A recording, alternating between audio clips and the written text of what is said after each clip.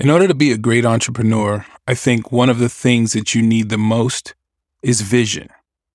When we look back on names like Carnegie and Rockefeller, Edison, these were men who were actually tech entrepreneurs for their time. Today, we look at them as, old robber barons. But the reality is that they were taking advantage of expanding horizons in their era. And that's what made them so great for their time.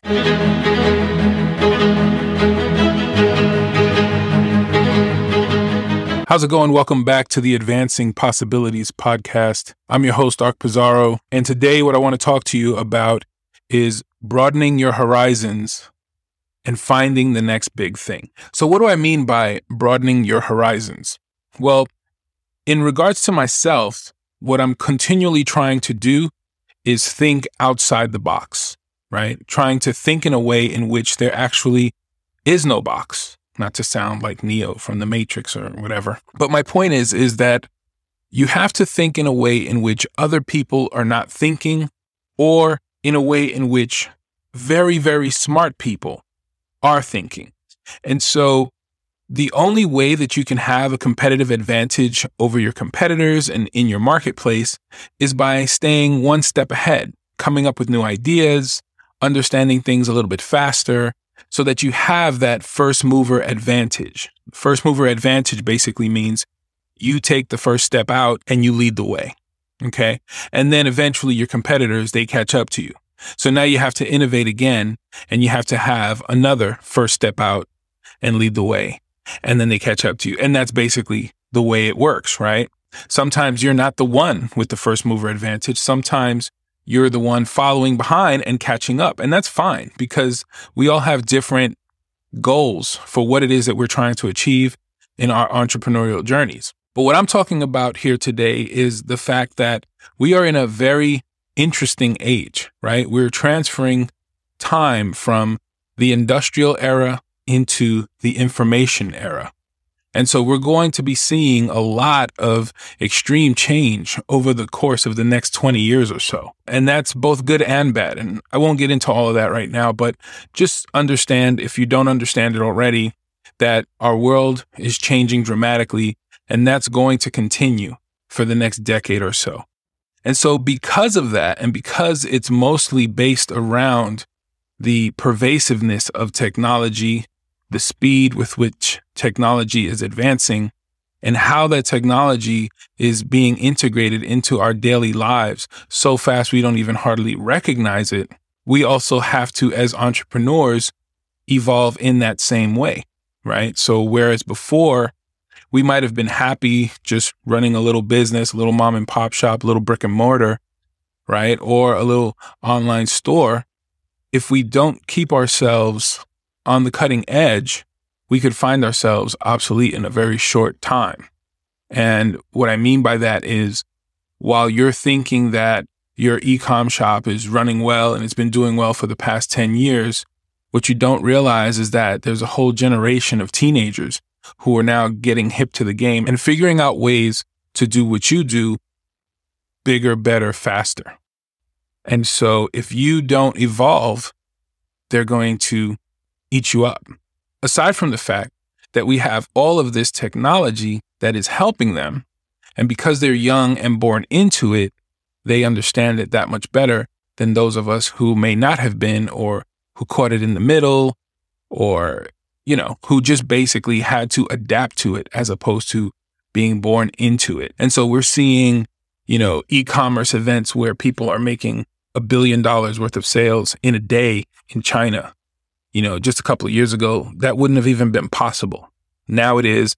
And now you have a bunch of companies who are striving to do the same thing and bigger and better, right? Because everyone wants to one up the next guy. And so I just wanted to share these thoughts and give an example of some of these things that I'm referring to when I say broaden your horizons.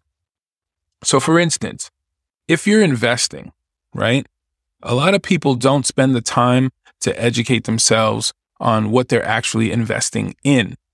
And so if you don't have a clear understanding of what it is that you're doing with your investments, it's just a question of time before you start to lose. We're living in a time when everything is going up. The stock market is performing like never before. The crypto markets are performing like never before. And right along with that, people are getting rich like never before.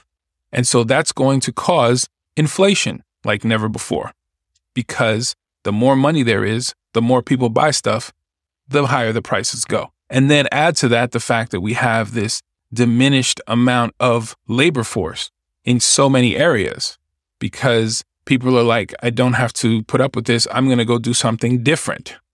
And so you have all these factors that come together and they create situations, an environment like we haven't seen before. And so what I would say is, if you're investing, you should start to be focused on really understanding what it is that you're investing in. Like diving deep on the things that are important to you, diving deep on the things that are going to help your business survive and are going to help your finances grow over time. That's hugely important. It's always been important, but I feel like today things are so volatile that it's more important than ever before. Back in the day, you could have money and you could depend on your money manager basically taking care of it for you. Generally speaking, I think that was like a good way to do things. They more or less would make it grow. You'd go into retirement pretty comfortable.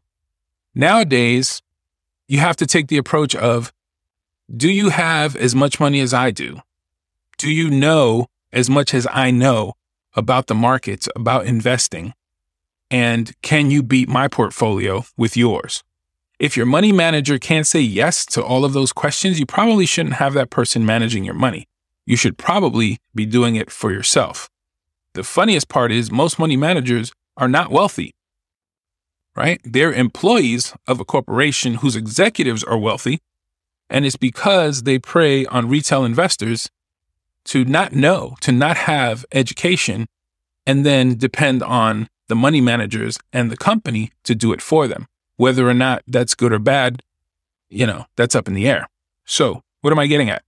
What I'm saying is the easiest way to go about that, because I know we're all, restricted on time, is you have to invest in companies that you actually are a customer of. You have to be an owner in the companies that you spend money with. And going into the future, we're going to see more things like this. It's called user equity. And it's basically companies that consist of their customers. The customers are the owners. Today, that might sound foreign to you. In a couple of years, it's going to be a perfectly normal thing you've heard 1,000 times. So the next thing I would say is imagine what things will be like a few years up the road in your industry, in your area, locally. Like, you have to start thinking about the future because we're in a very volatile time. And so only the people who think this way and only the people who operate this way are going to be the ones who really win. And there's a lot of them, but I'm making this podcast today so that you can be one of them. Because there's also a lot of people that are just going to sit back and rest on their laurels, don't have any idea about these things that I'm talking about, and they'll miss the boat. And then they'll be like, well, why didn't anyone tell me? So I'm doing my part to try and tell you. So imagine what things will be like and search for solutions and companies that are working on these things, that are providing these solutions that today seem a little bit crazy, a little bit risky, but tomorrow they're going to be perfectly normal. They might be like our utilities, and start investing in those or partnering with those, or maybe you need to become one of those, right? That's, in my opinion, the best way to do it, because you should always have yourself in a position where you don't depend on others for your success, right? You can depend on your employees, you can depend on your family, things like that. But I mean, you don't depend on them in the sense that if they decide to completely pivot and change directions, you have no control. So you want to have a measure of control.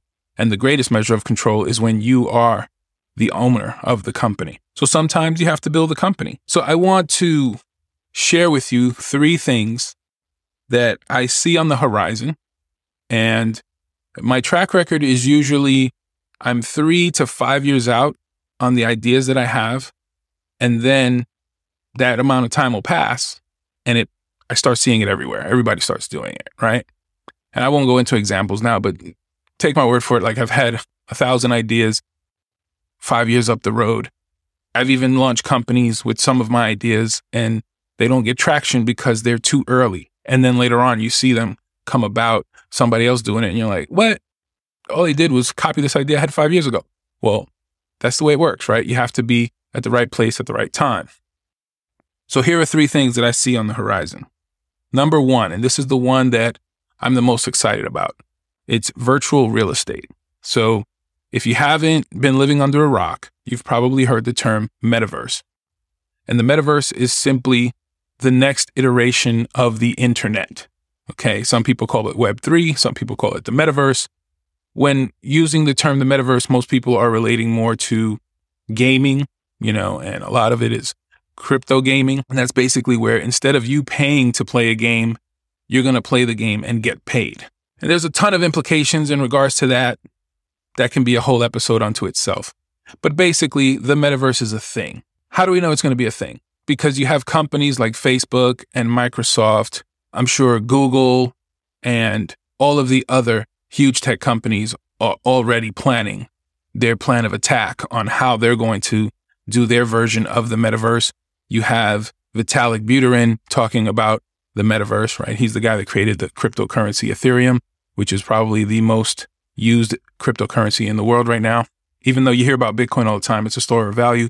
Ethereum is technology that things are built upon. So you have all these people talking about the metaverse and how it can improve the world and how it can democratize the world and how it will change so much of our day-to-day lives and our culture. And I do believe that, right? I believe it because it's connected to the blockchain. It's connected to crypto. And so crypto creates a lot of autonomy. I won't go beyond that. If you really want to understand that better, there's a good book out there called The Bitcoin Standard. It explains a lot of the concepts that I'm referring to. But basically, the metaverse is going to be a thing in your life that you use on a daily basis within 5 to 10 years. I would say the majority of the American population, at the very least, is going to be using the metaverse in some way or another within 5 to 10 years. That's a kind of a bold claim, but I bet you that's going to be the case. And why do I say that? Because there's a particular metaverse crypto called Decentraland, and their token is called Mana. And right now in that game, you can go to a Domino's kiosk and with your character, go to the kiosk, order a pizza, pay with some cryptocurrency, and then the pizza gets delivered to your front door in the real world. And so that is just an early sign of the convergence between this technological virtual world and our real world merging together. And so what that will allow us to do is, instead of all being on Zoom calls when we're at work with our work from home jobs, we can all have our avatars in a room discussing and looking at each other and talking and doing work together in the same space, but virtually. I don't know whether these are the best examples I'm giving or not, but my point to you is this is a thing. And so within that thing, you have a whole world of people interacting in these virtual spaces. And so there's going to be a need for fashion, and they've already done events. There's been events where tens of millions of people have shown up to watch a particular rap artist sing inside one of these games, right? And you have a whole bunch of celebrities and a whole bunch of Fortune 500 companies buying up land in these virtual spaces. And just to give you 2 quick examples, I think it was last week in one of these cryptos. I can't recall if it was Sand or Decentraland. Those are like the 2 big competitors for metaverse projects right now. You had a yacht. So this is a virtual yacht. It's pixels, right, on a screen, sold for $650,000. And then you had a piece of land, right? Virtual land. Doesn't exist in the real world, but it does exist in this game. And it sold for $2.3 million. And so what does that do? When you have purchases of those sizes and you have people with that amount of money making these investments into these games, what it does is it legitimizes the idea. And so other people are going to come along and follow suit. Everyone wants to one-up everyone. Soon you'll be having virtual mansions and virtual movie theaters and virtual everything that you can imagine. And so that's why I wanted to make this episode specifically, was because I wanted to share with you the idea of virtual real estate. Here are the advantages of virtual real estate. Let's say you buy a plot of land in one of these games, right? And there's a ton of them already. So you have to really do your homework and figure out which one you want to invest in, right? This isn't investment advice. This is just me talking about big ideas. And so if you have a piece of property and you put, let's say, an apartment building on one of these plots of land in the virtual world. And I know that sounds crazy, but going back like 20 years, people were doing this in a game called Second Life. And they were buying islands for like $50,000. Then they'd put a bunch of apartment buildings on the island in this game. And then people with their characters would rent the apartments in the game for their character for like $1,000 a month. So the guys who spent $50,000 to buy these islands in Second Life ended up being millionaires. And they were virtual real estate, entrepreneurs. The same thing is going to happen again. The difference here is the real estate that you purchase in these crypto games are what you've probably heard the term. They're called NFTs, non-fungible tokens. So it means they're tokens that you only have one of each in existence. And it's basically like a license or a deed. And it says, I am the owner of this. So it's tied to your crypto wallet and you can sell it, you can trade it, you can rent it. There's a whole bunch of things you can do with it. But basically, it's like owning real estate in the real world, except it's in the virtual world, but it provides the same benefits. And it doesn't have a lot of the detracting elements. So for instance, if you have a building in the virtual world in one of these games, let's say Decentraland, just to give an example. This is a building that you're going to build. You'll never have any construction costs, right? There's no worry about the price of wood or cement or labor fluctuating or going up in an instant. Like when I bought my home, the price of lumber was shooting through the roof and it increased the cost of my home before I was able to purchase it. So I paid more money because lumber went up. That won't happen in these games. You won't have anyone come along and set your building on fire. You won't have any arson. You don't have to worry about floods. You don't have to worry about earthquakes, right? So all of those risks of owning traditional real estate are now out the window. You don't have to worry about those things. Then on top of that, you have the benefits of smart contracts. So a smart contract, think of a gumball machine, right? You put a quarter in, you turn the knob, a gumball comes out. So there was no interaction with another person in order for you to barter or transact buying that gumball. You just put your quarter in, you turn the dial, the gumball comes out. That's a smart contract. So in the crypto space, you can basically code a contract where one person does this and the result is that. And so two people can do business without ever having to interact with each other. I can set up the price of my real estate in the virtual world and say, I'm selling this home for XYZ amount. And then you come along with your wallet, you connect to it, you say, I want to buy it. You press buy, the transaction passes through, and the deed is passed over to you instantly, pretty much. And now you own that property. And the money that was in your wallet is now transferred to my wallet. That's a smart contract. So that's another thing you can do. So you're eliminating title searches, you're eliminating real estate agents, you're eliminating mortgage brokers. All of those things go away. So all of the red tape and difficulty of transacting real estate that we know today doesn't exist in that way in these spaces because most of it is done through code. Okay. And so those are some of the benefits. Now think if you just have a bunch of people playing the game, they're all going to want the same things in the virtual world that they want in the real world. They're going to want to have fashion. They're going to want to have status. They're going to want to have some place for their character to rest its head. They're not just going to dwell in a park, right? I mean, I'm sure you'll have some of that, but generally speaking, humans have the desire for status and to show that they've progressed in life. And so they're going to want to accumulate things. And real estate is always going to be a thing that humans want to have, whether in the real world or in a virtual world. And the $650,000 yacht in a game is proof of that. And so you'll have a bunch of people renting spaces for their characters within the game. And it'll also be their address, and it'll be where they can tell their friends and employers, my character lives here. This is my actual address. I believe it's Barbados is going to put the first actual embassy into the virtual world. So now you can be anywhere in the world and you can go and renew your Barbados passport if you're in that particular game and you take your character to that virtual Barbados embassy. How crazy is that? Just think about that you can buy real estate in the virtual world.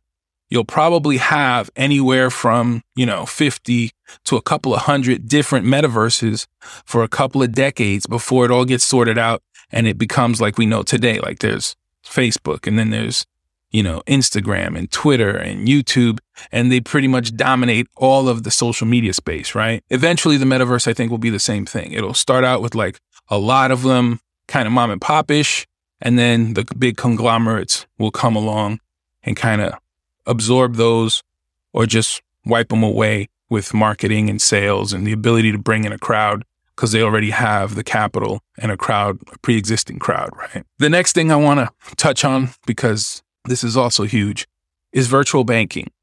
So if you have ever heard the word DeFi, what it means is decentralized finance. So think of it like Wall Street is centralized finance. It's highly regulated. It's highly concentrated. If you're not part of the club, it's very hard to get into the club. Decentralized finance is the exact opposite. It's trying to make Wall Street detach from being controlled by a small group of people and instead be accessible to the many. And so what does that mean? So for instance, if I go to my bank and I want to wire something, I want to wire some money to the Cayman Islands, let's say, right? First, I have to send the transaction by a certain time in the day. Can't do it on a Saturday. I have to pay a fee to send that money. And I have to be very, very careful in that the wire number that I send it to is the right number, because if I send that wire transfer to the wrong number, my money's basically lost forever. I might fall upon someone who's honest and decides, hey, I got this money into my account. It was a wire. It was an accident. I'm going to send it back. But that's generally not how that works. So if you wire money to the wrong number, even if you're one digit off, you've lost your money forever. So it's slow. It's expensive. It's restrictive because you can't wire on the weekends, right? It's just not going to happen. And then you have to wait for the banks to approve all of this. And that can take days on your side. Then it can take days on the receiving bank side. It's super, super slow and inconvenient. Now let's compare that to purchasing a loan or getting a loan on a crypto platform called Aave. You can go into Aave, you can deposit some cryptocurrency, and based on how much the cryptocurrency you deposited, they can use it as collateral, and now you can take out a loan against that money. And you can do all of this within like 4 minutes. You don't have to go to talk to a bank officer. You don't have to show them your credit score. You don't have to show them a letter of employment. You don't have to show them your business records. You don't have to do any of that if you're trying to get a loan, right? You just put in some crypto, say, this is what I want to borrow. This is the amount of interest you're going to charge me, and I agree to it. And boom, the money ends up in your wallet. And so that's decentralized banking. And that is going to revolutionize the banking world. Like right now, people don't know what DeFi is. In a few years, everyone's going to know what DeFi is. Here's another one.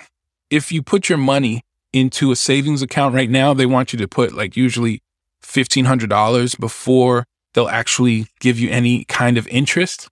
And the interest that they will give you usually is like 0.01 to 0.03% annually, which is ridiculous because it means like if you put in $1,000 at the end of 1 year, they'll pay you out 0.01% of that $1,000. How is that helping anyone, right? The interest rates are so ridiculously low. You can basically keep your money under the couch and it's almost the same. In comparison, you can take the money that you receive right now, the money you receive from your employer each week, or that you're making from your business, whatever your situation may be. You can take that money, you can deposit it from your bank into your Voyager account, into your Gemini account, your Crypto.com account, your Coinbase account, right? And you can purchase USDC coin. The USDC coin Most places are giving you about 10 to 12% on your money if you have it stored as USDC coin.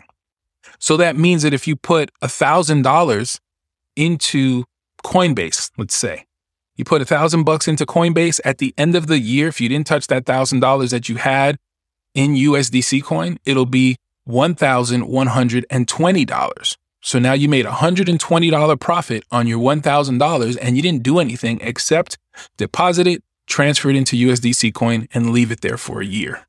Okay? That's the difference between crypto and traditional banking. And in that same way, you can see the extremes, right? 0.01% versus 12%. That's how everything is going to evolve. That's how it's all taking place. That's why I'm saying you have to start looking forward and stop thinking about maintaining what is. You have to start looking to progress forward, because this is where things are going. And if you don't educate yourself and if you don't get up to speed, you're going to miss out on huge opportunities. Lastly, the next thing that I would say I'm very interested in, and I know is going to be big, is electric vehicles. And you might say, it's old hat. It's been around for 10 years. Tesla's been doing it for the longest. True. But here's the thing. Tesla had a stock split sometime in 2020. I don't remember exactly when it was. And they split their stock and it was like $450 a share after the split. So if you had Tesla stock before the split, they split that one stock you had into, I believe it was 4 or 5 separate stocks, because Tesla stock was like at 2,000. So yeah, so it was about 2,000 and it split and it was 5 shares, each at about $450. Right now, each of those shares is somewhere in the area of $1,000 to $1,100 each. So that means if you had one share of Tesla stock in early 2020, it would have been around $2,000. And today, it would be something in the area of $5,500, right? And that's where Tesla is right now. We're not even talking about the fact that Tesla is working with the state of Texas to become one of the larger energy suppliers for the state of Texas. And I do believe that eventually Texas will be one of the largest energy suppliers on the American grid. And so if you're holding stock in Tesla, if you're holding stock in Lucid Air or in NIO, these are all electric car companies. These are all advanced technology companies. And not just them, but their suppliers. Who makes their windows, right? Who makes the parts for the wheels? Who makes the body parts? Who makes all the internal components? When you do your research and you find out who these companies are, as this continues to grow, because all these municipalities and all these governments are now saying that they're going to ban combustion engine cars by 2030, by 2035. That means that the production of electric cars is going to have to go through the roof. So if you hold stock in the companies that are creating that, you're going to be doing well, because you're going to be riding the wave up. So I hope that this was helpful for you, looking forward to the future and looking at opportunities that today sound crazy, but a few years from now, you'll be able to say, yeah, I got in early, bought a bunch of virtual real estate, made a killing, and I don't even have to touch it. I hope that's you. I plan for that to be me. We'll see where it goes. If you have questions or comments, please leave them. I'd love to hear from you. And as always, have a blessed day.